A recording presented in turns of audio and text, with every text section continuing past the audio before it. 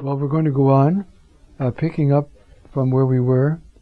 We're in John 15.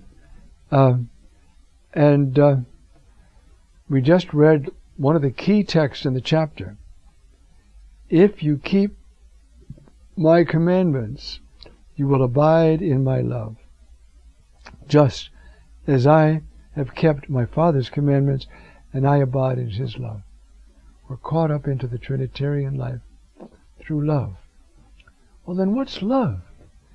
Love is preferring the will of the other. That's love. Whatever you want, I want. That's what Jesus told the Father in the garden, right? And that's what we tell Jesus. Whatever you want, I want. And look, I'm scared to death that I'm going to let you down. I'm not good at this. But I want to tell you, whatever you want is what I want to want. I want to love you. I want to be in union with you, not just forever in heaven, but to start the forever now. I want to read you again. This is from St. Thomas Aquinas. He's a very different kind of author and theologian, but he's a delight. And his commentary on John is one of the last things he did. So you're getting the mature theologian, beyond the Summa, beyond all that. He didn't finish the Summa, he died. What he did, he started, and he had this vision of reality of God, and he said, everything I've written is so inadequate, I'm going to quit. Straw. And nobody could make him go on. So that's why it's not finished. He had time, but he didn't want to do it. This is what he says about this text. As the Father loved me, so I loved you, the same text we've been looking at. Above, our Lord urged his disciples to remain united with him. Here he shows what this involves. He makes 3 points. First, to abide in him is to abide in his love. Secondly, to abide in his love is to keep his commandments. And thirdly, to keep his commandment is to love. Pretty nice, right? Pretty simple. You want to abide in me as I abide in the Father, then love. I mean, sometimes it's hard. These people are driving me nuts. Don't you worry about that. I will give you the force to forgive, to love, and to prefer someone else's will to your own. I'll give you a tiny example. We just had the feast of St. Gertrude of Helfta. And I'm quite sure this is the saint. She was a great mystic and a liturgical mystic. So she would be singing the Psalms in choir. The Lord would be unfolding for her all the divine mysteries that are mediated by these words. And one day she said to Jesus, Lord, my health is pretty good, but Sister Anne over there, she has a bad stomach. And as we stand singing in choir, she can hardly concentrate. She's got so much pain. Why don't you take this grace and give it to her? He said, all right. So he gave her this mystical grace. Now that's generosity, isn't it? Instead of being filled now with mystical graces, I'm going to have to slug it out and try to pay attention to the Psalms as we're singing them, so Sister Anne can have that mystical grace. That's love. Nobody knew Sister Anne was delighted, but she didn't know it was Gertrude who gave it to her.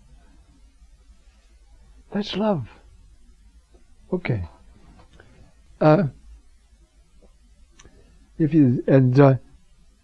Abide then in, see, as I abide in his love. Okay. Now, I have spoken to you these things. Why? That your joy, my joy, might be in you, and your joy be fulfilled. Completely fulfilled. So why am I telling you to obey? Because that's the way to joy. That's why. You see? And so, all right, I'm ready. I'm going to love. Okay. Then this is my commandment. You know what's going to come next? That you love each other as I have loved you. That's the commandment. Perpetuate my love on earth so that people can see it. I was saying the Mass for a group of women recently who were on retreat, and there was a newcomer among them. And this newcomer, from another country even, who had suffered much in her own country, saw this love, and it just won her over. Consoled her, blessed her. She saw regular folk, some married with children, some single. They're all there, but they loved each other, and they loved the Lord, and they cared for each other. And it was so impressive that this person was immensely blessed. That's the way you win over people. Huh? That's how. That, when we get as far as chapter 16, you'll hear about this again. You see? Okay, Jesus, I'm ready. I'm going to keep your commands. What is it? That you love each other as I loved you. Okay, how much did you love us? Greater love than this, nobody has. That he laid down his life for his friends.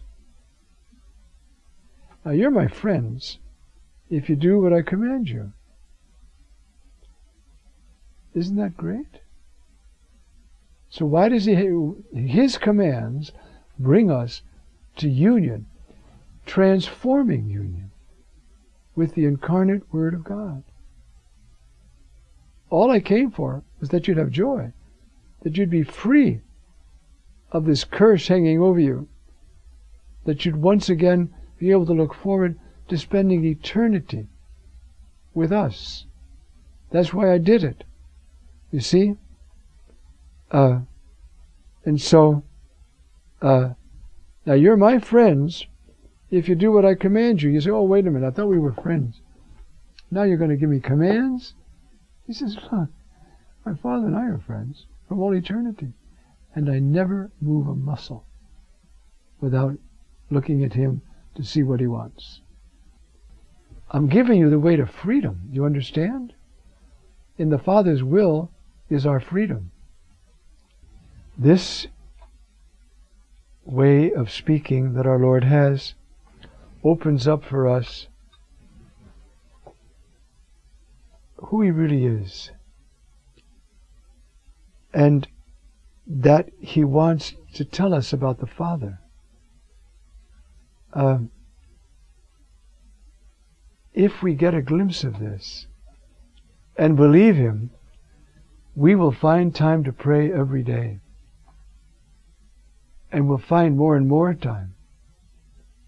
I know I've told you this story before about a fellow said to his friend, well, you ought to pray. I don't have time. The I don't have time fellow was an executive in IBM, and young, 42, and a real big shot. And I don't have time. So the friend said, give me 15 minutes a day. He said, all right, I'll try that. He had 6 kids. He was a lector, doing all kinds of pious things, but he wasn't praying. What kind of a friend is that? I'm serving you, Jesus, but I got no time to talk to you. I mean, that's not right. Anyway, a few months later, the friend saw him again, and he said, well, how's it going? And he said, I'm praying an hour a day. He said, I thought you didn't have time. He said, it got to be a hunger. You see the way our Lord wins us over? Now, this is a text from St. Ambrose. It's on his advice to clergy, actually, but it applies to everybody. It goes like this. God himself made us friends instead of servants. He gave us a pattern of friendship to follow. We are to fulfill the wish of a friend and to unfold to him our secrets that we hold in our own hearts, and are not to disregard his confidences, because he talks to us. And we get understandings. Those are his confidences. Let us show him our heart, and he will open his to us. Listen to this. See, let us show him. Don't hide anything. I'm a mess. I got sin I got to get rid of. Show him your heart. And he will open his to us. He'll bring us little by little so that we can see his heart. A friend, then, if he is a true one, hides nothing. He pours forth his soul as the Lord Jesus poured forth the mysteries of his Father. That's the way we got to be with the Father. Father, look, I'm a disaster. I resolve every day not to get angry, and I do. I'm a mess. You've got to come and help me with this. Rather than, oh God, I'm going to try real hard, and it's not going to work. Just say, I love you, and I'm a wreck. You've got to come and help me. See, that's talking to a friend. And if you unfold and open up your heart to him, he'll open up his heart to you. And you will see who the Father is. The Father is infinite. And he is such a stable. There is no shadow of deceit in him. You can totally rely on him. And that's what faith is, right? Leaning so far over in God. You just see that you can confide your whole being, your whole eternity. You can confide everything to him. Because he is so truthful and so loving. And when that happens to us, that's Jesus showing us everything he ever heard from the Father. And that's the gift, you see, of loving the Father the way Jesus does.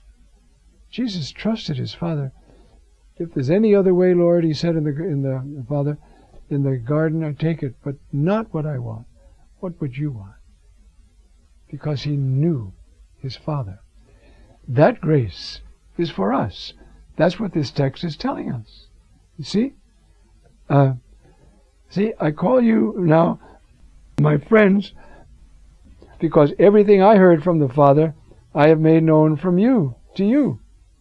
That's remarkable, isn't it? Now, oh yeah, that's for the great mystics. If it were for the great mystics, it'd be like a secret gospel for the initiates, and the rest of us would read the rest of the stuff. That's not the case, is it? The Gnostics did that, and they're heretics. No, this gospel, these words, are for every baptized Christian. In fact, they're for every human being to come to hear, to come to Christ, to hear, and to experience their truth. Well, boy, I got to change. Of course you got to change. We all got to change. First, you've got to have time to be with the Lord. If the Lord's going to show us everything he learned from the Father, you got to pay attention.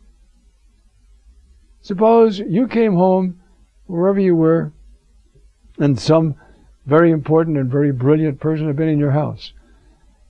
And the person was in your house. I want to tell you everything this person said to us. I'm busy. Don't bother me. It's nuts. Jesus is saying, I want to tell you everything the Father told me. So sit down. Now let's work at it. Come every day, and little by little you will feel that tug of my Holy Spirit on your heart. And you will begin to change, and you'll be amazed. And the secret is constant obedience. Now, constant obedience, that doesn't sound like a lot of fun, especially to Americans, because we're allergic to obedience. But it is a lot of fun, because we fall in love with the Father. And then, there's nothing we'd rather do than please him. How does that happen? Well, I'm going to give you the little rhythm. If you go to Our Lady and consecrate yourself to her, then she can make your heart soft and obedient to the Holy Spirit. The Holy Spirit then can form your heart to be the heart of Christ. And when you have the heart of Christ living and palpitating in you, you are crazy about the Father. You love the Father, you know the Father, and you only want his will. And that is the rhythm that's in this chapter 15.